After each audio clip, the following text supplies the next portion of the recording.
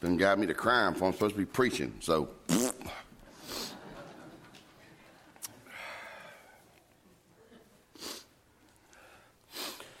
you know, it was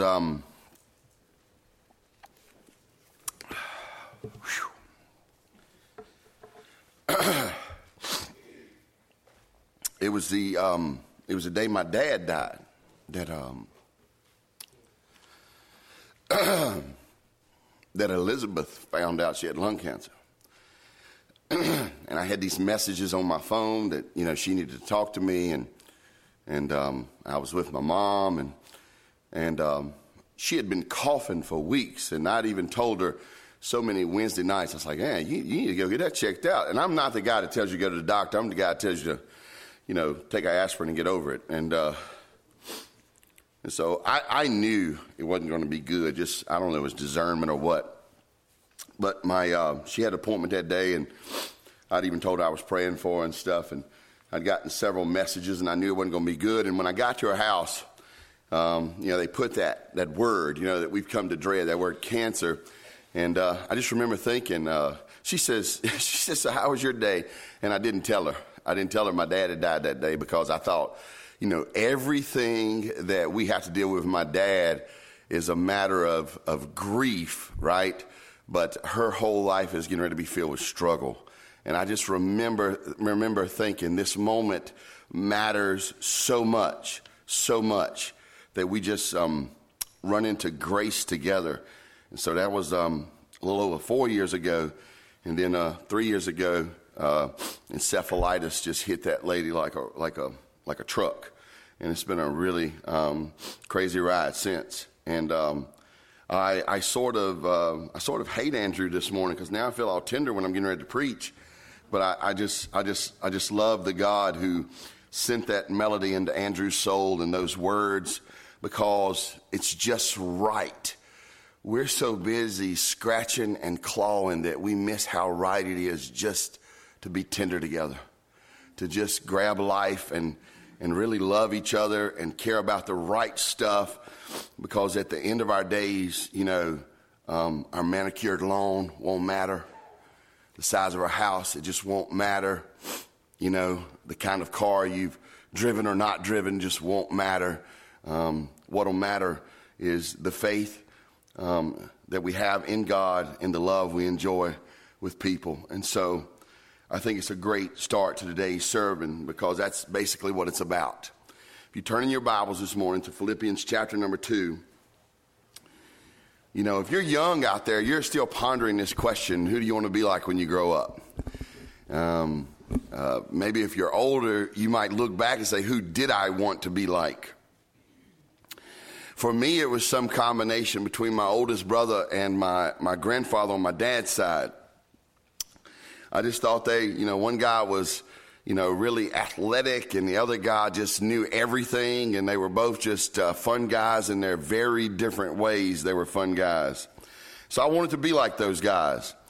And I can very much remember when I was a little kid, I wanted to be like my older brother. And when I was a young man, I wanted to be more like my grandfather. And here I am, a grown man, and I'm just trying to figure out every season of life. And I'm always looking at that person that's right ahead of me in a season of life, both chronologically and spiritually.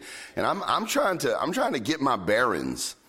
And all the while, you know, remembering that there's people behind me. That the thing I often share with young people, everybody do this. Everybody make the okay sign.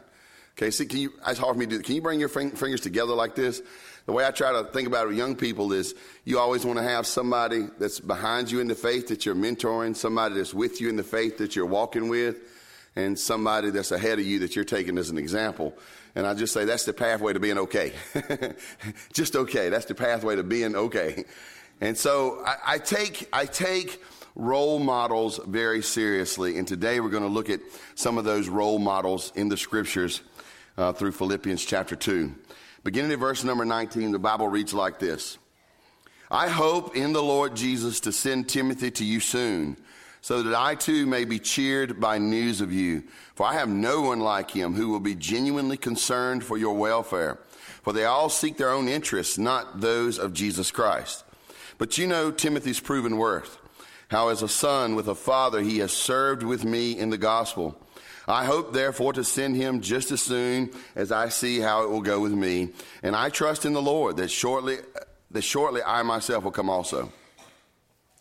I have thought it necessary to send to you Epaphroditus, my brother and fellow worker and fellow soldier, and your messenger and minister to my need. For he has been longing for you all and has been distressed because you heard that he was ill. Indeed, he was ill, near to death. But God had mercy on him, and not only on him, but on me also, lest I should have sorrow upon sorrow. I am the more eager to send him, therefore, that you may rejoice in seeing him again, and that I may be less anxious. So receive him in the Lord with all joy, and honor such men, for he nearly died for the work of Christ, risking his life to complete what was lacking in your service to me. Father, as we look into the word this morning, show us Jesus high and lifted up. Show us the goodness of Jesus as he walked among men. Show us the goodness of Jesus as he mediates at the throne of the Father for us day in and day out. Show us the goodness of Jesus as our long and expected King. May we see the goodness of Jesus, and may we see the goodness of Jesus not only as an idea or a report of history, but may we see the goodness of Jesus in our brothers and sisters around us. In Christ we pray, amen and amen. Church, let's face it, we need role models. We need role models. And I want to go ahead and tell you something. It's going to break somebody's heart. Everybody got their big boy britches on? Say amen. You know, if sports are more than fun to you, your sense of reality is deeply skewed. If they're more than just fun to you, right? If your child's biggest hero is a ball player, something ain't right, y'all. Especially if their biggest hero is a ball player because of ball. But if they find some hero in the sports world because that hero is navigating life and fame and competitive sports because they have a deep and abiding relationship with Jesus that shows in everything they do, then having a ball player as a hero is not such a bad idea. Somebody ought to say amen. But we're so deeply embedded in sports here that when somebody dogs them, we almost think they're speaking against an article of the faith. I could also say the same thing of actors and actresses and musicians and artists. If your role model is a role model solely because of their talent that they're lauded for, then something's not right. But if in their talent they love Jesus, if in their talent they treat others kindly, if in their talent they pursue obedience to the gospel, then by all means have a musician and an artist, have a writer, have one of these people as your hero. I want to tell you, we need role models, but we need role models today that will not only point us to some idea of American notoriety and success, but who will put us squarely at the foot of the cross. We need those kind of role models. And we need to get our bearings both by the passing of years and by the observing of spiritual growth. Both of those things I take very seriously. I'll just give you one example. I knew a lot about what I did not want to do as a father. Any guys in here, you know, when you were becoming a father, you knew a lot about what you did not want to do? Somebody say amen, right? But I didn't know exactly what I ought to do. You see the difference? I knew what I didn't want to do, but I did not know what I ought to do. And that very much troubled me. And so I started, this is going to sound, same thing as a husband. I knew how I didn't want to be a husband. I didn't know how I did want to be a husband. And so if anybody in here is contemplating marriage, or if you're getting ready to be a parent or thinking about being a parent, let me tell you what I did. I went around interviewing people. I did. This is not a joke. I started with the people in church who I admired the most. I looked around and I found some men and this is what I look for. I found some men who seemed to enjoy their wives. And I started looking at couples who were in their 60s, 70s, and 80s. And my first thing I did was I looked to see who was holding hands in the pew, down the hallway. I just did. I just said, man, if you can be with one woman that long, you still want to hold her hand, you know something. Or you're mighty tamed. And either one, I need taming and I need some knowing. So I started looking for those men. I started looking for men and women who spoke kindly to one another after a lot of years. Because it's not that you're unkind. You just don't take the trouble to be kind no more. You say, well, I've got her. I don't got to get her. And then I started looking for parents. My first thing, this is going to sound weird. My first thing was I looked for parents who, when they needed to talk to their kids, would get down on their level. Because I had learned I hated to be talked to like this. I hated that. And so I started looking, and I found this one dad that every time his daughter loved to interrupt him, and he'd stop her from interrupting him, but when it was her turn, he would always go down on one knee and start talking to her, trying to get in her eyes, And I just said, I'm going to interview this guy. And I started interviewing people, and they thought it was so strange. I said, hey, after church next Sunday, what are you going to do? Pack a lunch? And I wouldn't even give them an option. I just say, you want to pack a lunch? You want to go somewhere to eat? Which one do you want to do? Like, for what? I said, I'm going to interview you. I don't know nothing about being a husband, and I'm getting ready to get married. And if it works out like I want to, then when I'm married, I'm going to be a daddy. And I want to find out about being a husband and a daddy. And I found in every single case that one of these guys had found someone they could admire, and they had followed life right after them. And so that impulse, we need role models. And none of us, honestly, none of us, from the oldest to the youngest Christian in this room, whether by age or years of being a Christian, none of us are really ever at the perfect point of maturation. We're just not. That's why the Lord gives us pastors and teachers. You don't believe me? Look at what the scripture says in Ephesians chapter 4. The Bible says, and he gave the apostles, the prophets, the evangelists, the shepherds, the teachers. So he gave everybody, right? He gave all these giftings. Why? To equip the saints for what, church? Work of the ministry. For building up the body of Christ. You see, the chief work of the ministry is to build up the body of Christ. How long are we supposed to work at this? Read verse 13 with me. Until we all attain to the unity of the faith and of the knowledge of the Son of God, to mature manhood, to the measure of the stature of the fullness of Christ. Now, I might sum that up and say we're supposed to be being worked on, being equipped, growing, expressing our gifts, receiving the expression of gifts until every single one of us are just like Jesus. All right? And the point of maturity here, y'all ready? Y'all ready? Hey, you young fellas, listen to this. The point of maturity is not that you've reached an age where you can ride a bike. Somebody say amen. It's not at the age where you can dip snuff. It's not at the age where you can drive a car. It's not at the age where you're suddenly able to vote or be in the military. It is not at the age where you are allowed legally to drink alcohol. According to the scriptures, the point of maturity and the fullness of maturity is to be just like Jesus. That's why in the body of Christ, you can have people who are very advanced in age. You might say their bodies are mature, but they have within them tiny little babies in Christ. And so all of us, every single one of us, need to embrace growth. Somebody say amen. Now, I bet there's somebody out here this is very convicting for. Let's just be honest. There's somebody out here that's very convicting for. Somebody in here is a senior adult, as the polite way we say that is that you old. And you know, maybe some of them's your children or your grandchildren or people around you who are much younger in years, in trips around the sun. They're much younger in years, but they are just outrunning you in the Lord. And you know it's true.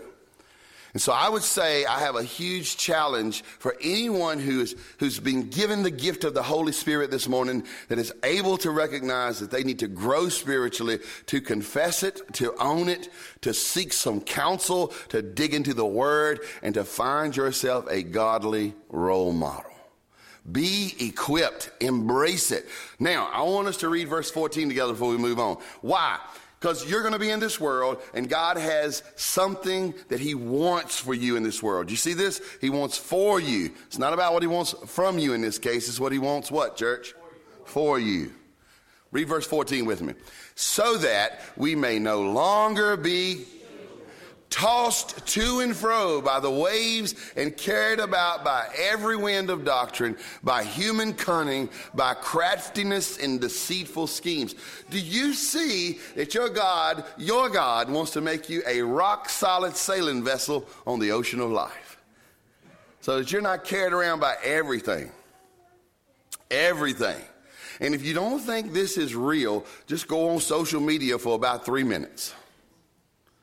People will click and share more foolishness and get into arguments about more foolishness on some social media.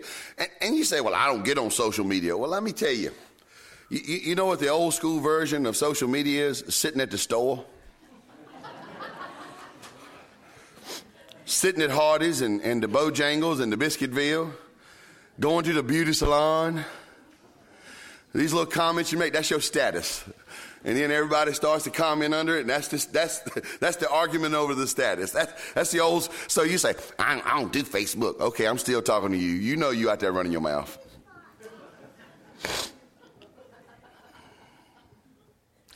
But I'm not picking on anybody. I'm saying I'm very encouraged. I've just told you my whole position was I didn't know how to be a husband.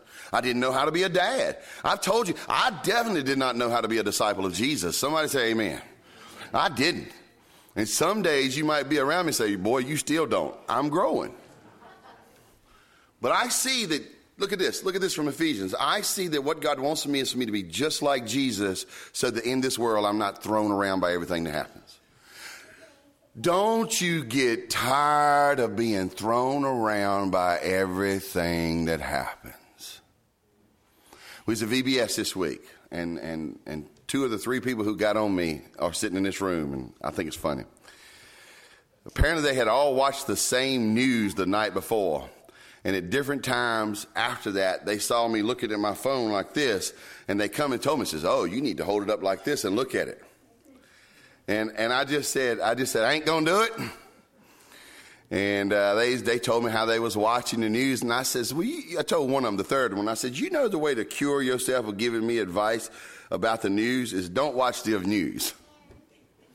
It's solid advice, though. It was fun and it was silly. 3 different people had watched the same newscast, and they all 3 saw me holding my phone like this. They said, oh, you need to hold your phone like this so you can save your neck. You know what they did? They took something that had been a revelation to them and applied it to people who need that revelation. And you know, we're either going to gossip or apply revelation. And this right here tells us that we should be helping each other grow so that we can become like Jesus and not be thrown around by everything that happens. You see that? And if you got that revelation, then help other people grow into Christ until they're just like him. In other words, you got a long bit of work to do. Somebody say amen. And we need role models. What's my point here? Before I quickly go through these other 3 guys, hey, back up. I ain't there yet. And I don't want you to think that this is just about apostles and prophets and evangelists and shepherds and teachers. This is all gifting. These guys should be leading hard in this. All gifting. Look at your neighbor and say, all gifting. TJ, tell them, every tool. Every tool. Amen. Even if you got a pitiful Ziploc bag for a toolbox. Right. We're going to take up a collection and get her a new toolbox for you. Anyway, everybody's important. Look at your neighbor and say, everybody's important. This is not just for those people. And when this new pastor comes, it's not just his job, it's everybody's job to build up the body of Christ. Somebody say amen. And if the Risa Baptist Church really wants to grow, you'll embrace your role. And you'll work hard at it until everybody here is just like Jesus, until everybody here is not thrown around by everything they hear on the news and see on social media. Somebody say amen. They're not thrown around by everything they hear at Bojangles. Somebody say amen. They're not thrown around by everything they hear at the beauty shop or the barber shop. Somebody say amen. They're not thrown around by all the crazy conversations that happen up here at this little grill. Somebody say amen. Get a vision for what God wants. You ready? For you. He wants you to be just like Jesus so that you can navigate this broken world with grace and love and maturity. Now, let me go really fast. He gives us these wonderful examples. You know why we get these wonderful examples? Because Jesus has been crucified, buried, resurrected, and ascended back to heaven. And these apostles saw the risen Jesus. And what we get to see is the people who know him. God gives us examples, and we need to follow them. Let me give you 3 miniature profiles this morning really quickly. Number 1, I want to give you a profile of Paul, the submissive servant. Paul, the submissive servant. If you just look, Paul is really talking about Timothy and talking about Epaphroditus, but we get a couple clues into this guy. Look at verse number 19 in your Bibles. He says, I hope in the Lord Jesus. Now, this is not hope in the wishful thinking like, I hope the line isn't long at Golden Corral today. It's not that. This is fixed expectation in the promises of God. This is fixed expectations in the promises of God. Let me read it like that. He says, I have put my trust in the fixed expectations that God has given us in the Lord Jesus. You see that? The man is sitting in prison and says, I am basing my life. Don't just look at my circumstances. I am basing my life on my fixed expectation of what God is going to do for me and through me and in me through the Lord Jesus. You see that? You can't miss that. That's a huge detail. He says, I hope in the Lord Jesus to send Timothy to you soon. I hope. What is he saying here? He says, I'm not in control of my circumstances. That's a lesson we need to learn this morning. This is what a submissive servant looks like. Look down into verse number 24. He says again in verse 23, I hope. And then in verse 24, it says, and I trust in the Lord that shortly I myself will come also. His life is in the hands of the Lord. If you would ever read James chapter 4, he says real clearly there, don't go around saying what all you going to do and what all you ain't going to do. That's the Tim Bowes translation to TBT. But he says, what you need to say is, Lord willing, I'm going to go do this. Paul is submitted to the sovereignty of God. Somebody needs to hear this morning because somebody is fighting against your circumstances tooth and nail, and you need to settle down and just submit yourself to the Lord. And if he doesn't want you in those circumstances, he will deliver you. And if he wants to leave you in those circumstances, he's going to leave you right there. That's tough to hear, but it's true. One of my favorite verses to tell myself, and I'm going to quote it in one translation and show it in another one. I love it. It says, man makes his plans, but the Lord establishes his steps. And I love the way the New Living Translation says it as well. We can make our plans, but the Lord determines our steps.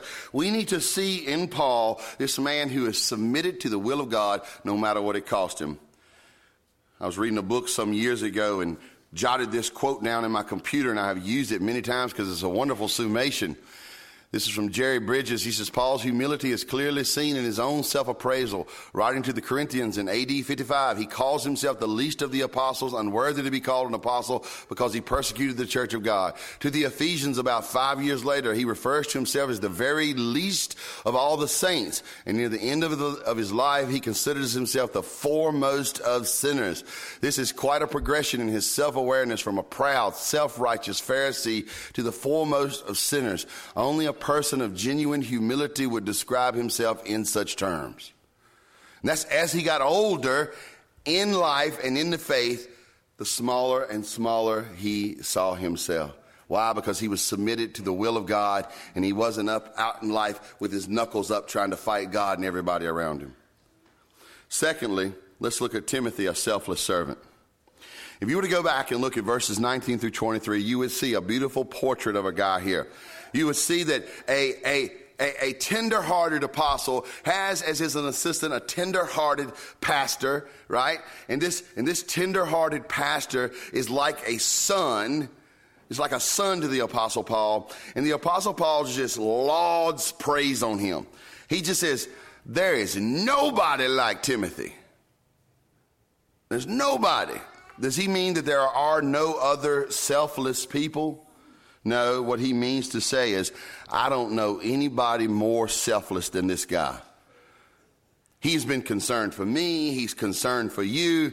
He just spends his life in concern for other people. Now, who does that sound like? That sounds like Jesus, whereas he learned his example of pursuing Jesus from the Apostle Paul. You see this beautiful father-son thing in the faith?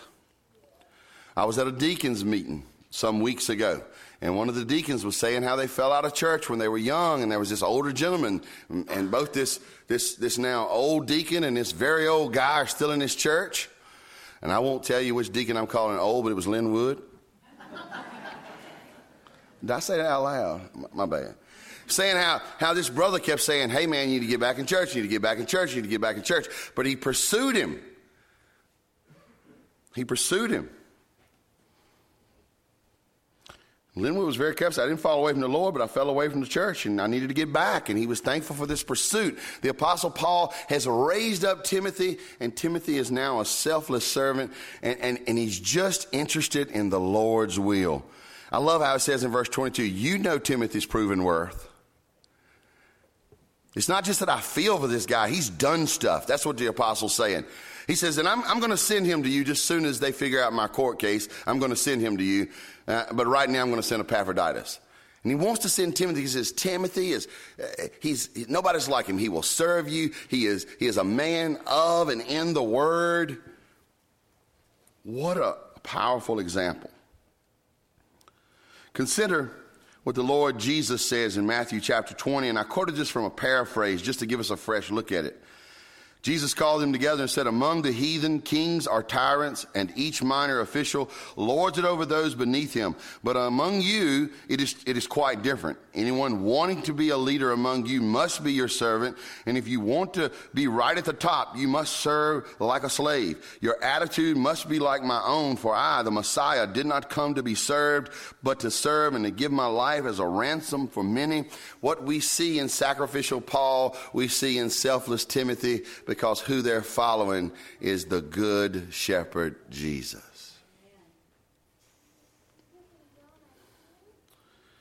Thirdly and finally, he points to Epaphroditus, who has been sent from the Philippians to the Apostle Paul. And I'll give you the fast version of this. He was sent with a gift to help them. Paul's in prison, and in those days there wasn't prison-issued uniforms. There wasn't a prison cafeteria. If your needs got supplied, it was because people who cared about you supplied your needs. And the Philippians had supplied the needs of the Apostle Paul, and they had sent Epaphroditus to do it. And so he told him, he says, I got to get Epaphroditus back to y'all. Again, that's a Tim Bowes paraphrase, verse 25. He said, I got to get this guy back to y'all. But look, in one sentence, he puts 5 titles on Epaphroditus. 5. 3 are from Paul about Epaphroditus. 2 are how he understands Epaphroditus coming from the Philippians. He says, this is my brother. He's a fellow worker, and he's a fellow soldier in the faith. This is an incredible testimony. Epaphroditus, can you pick the name out? It basically means he's of the goddess Aphrodite. In other words, this guy was raised in a pagan family that had pagan hope for him, and he's now coming to the faith. And Paul's saying, that's my brother. He's come along with me, and I identify with him on whose we are and where we're going. I don't identify with him over who he was. I don't know if anybody's picking up what I'm putting down, but that's better than y'all know. Some of us got to get over this stuff that we were and get on with who we are. A fellow laborer, a fellow soldier, and I would love to spend the time spelling out what that looks like to be a fellow laborer and a fellow soldier. I'm going to give you one of my favorite quotes from Georg Lichtenberg. He says, a handful of soldiers is always better than a mouthful of arguments. 16th century writer. Isn't that just true? He was not speaking in spiritual terms, but I'm a spiritual man, not here in spiritual. You know, you can parade around having all the right Jesus words in the world, but when somebody stands shoulder to shoulder with you in the gospel, serving the Lord Jesus, you'd rather have one of those folks than a congregation full of people that just say amen. Amen? You know, if something controversial is going on, you can get everybody at the business meeting. But if somebody say, hey, let's go build a handicap ramp, you get 4 men. Or 4 women. I'm not being sexist. I'm being average. So when he says he's throwing big words out. He says, my brother, fellow laborer, and a fellow soldier. We are family who has worked together at the point of suffering. We're a family who has worked together at the point of suffering. We're a family who has worked together. How hard? That's what he's saying about Epaphroditus. He said, I got to get this old boy back to y'all. And look at those other two titles right there in verse number 25. He says, he's been your messenger. That means he came like an apostle from the Philippians with a special priestly ministry to the Apostle Paul. He says, man, this dude is sent to minister to God and to minister to me. He's a messenger and a minister. One of my other favorite quotes that I look for every opportunity to use is from Jim Elliot. He says, he is no fool who gives what he cannot keep to gain what he cannot lose. What you really see in these three men are men who have given their lives to Jesus. They didn't try to keep them for themselves. They didn't try to keep them for their own interest. They didn't try to serve their comfort, their pleasure, their leisure. They said, God, I'm your man, and whatever you need me to do, whenever you need me to do it, I want to do it. So you see submissive Paul submitted to the will of the Lord. You see sacrificial Timothy, or selfless Timothy, selfless Timothy, who was interested in the welfare of others more than his own. And we see suffering Epaphroditus, who says, I'm going to serve the Lord even if it hurts. And there's so much more here I'm not unfolding. All this tender care for one another. The Philippians are worried about Paul, so they send Epaphroditus. Epaphroditus gets sick. Paul is concerned about Epaphroditus. The Philippians are concerned about Epaphroditus. Paul wants to send Epaphroditus back to the Philippians so the Philippians know that Epaphroditus is okay. It's beautiful. Do y'all know it's beautiful? There isn't a hired hand who is sent primarily and only to tend to the sheep. It is a family who is concerned about the safety, health, welfare, and spiritual growth of every member. And in these role models, we see a picture of what the church should be like. Submissive, selfless, sacrificial men and women of God who live as role models for everyone around us. So I have a threefold invitation this morning. Number one, who are you watching? Who are you watching? Who do you have your eyes on? What are you learning from them? Some of you in here may golf. I attempted it a few times. I'm better at putt-putt. A few years ago, I was out at Cedar Grove. I don't even think that course is open anymore. And I hit this mammoth drive. And out of 18 attempts, it was the only one that went straight all day. All day. And this older gentleman walked up to me and he says, where you learn to golf like at? Movon? And if you don't get why that's funny, Movon's a baseball player. He says, why are you throwing your leg up like that, boy? And I was like, I don't know. That's how I know to golf. He stopped, this man who was golfing. He stopped what he was doing for about 20 minutes and gave me a few pointers. I had never shot below 100. The next game out, I shot an 89 and beat everybody that I was playing with. Then I decided I better give up golf because that's about as high or low as I think I can ever get. What a difference 20 minutes of instruction made in a silly game. How much difference would it make if you poured your life into other people? Who you got your eyes on? It's not very good to watch baseball players when you're trying to be a better golfer. Some of us have as our heroes people who are not doing life that we really want to do. Secondly, this is going to hurt. Y'all ready? Who's watching you? It's fairly easy to come here and smile for a couple hours. First off, think about your family conversations. Who's watching you and your family?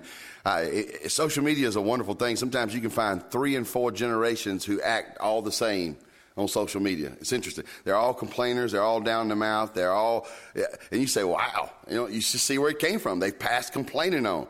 Are you passing praise on through your family? Are you passing thankfulness on to your family? Are you passing on godliness to your family?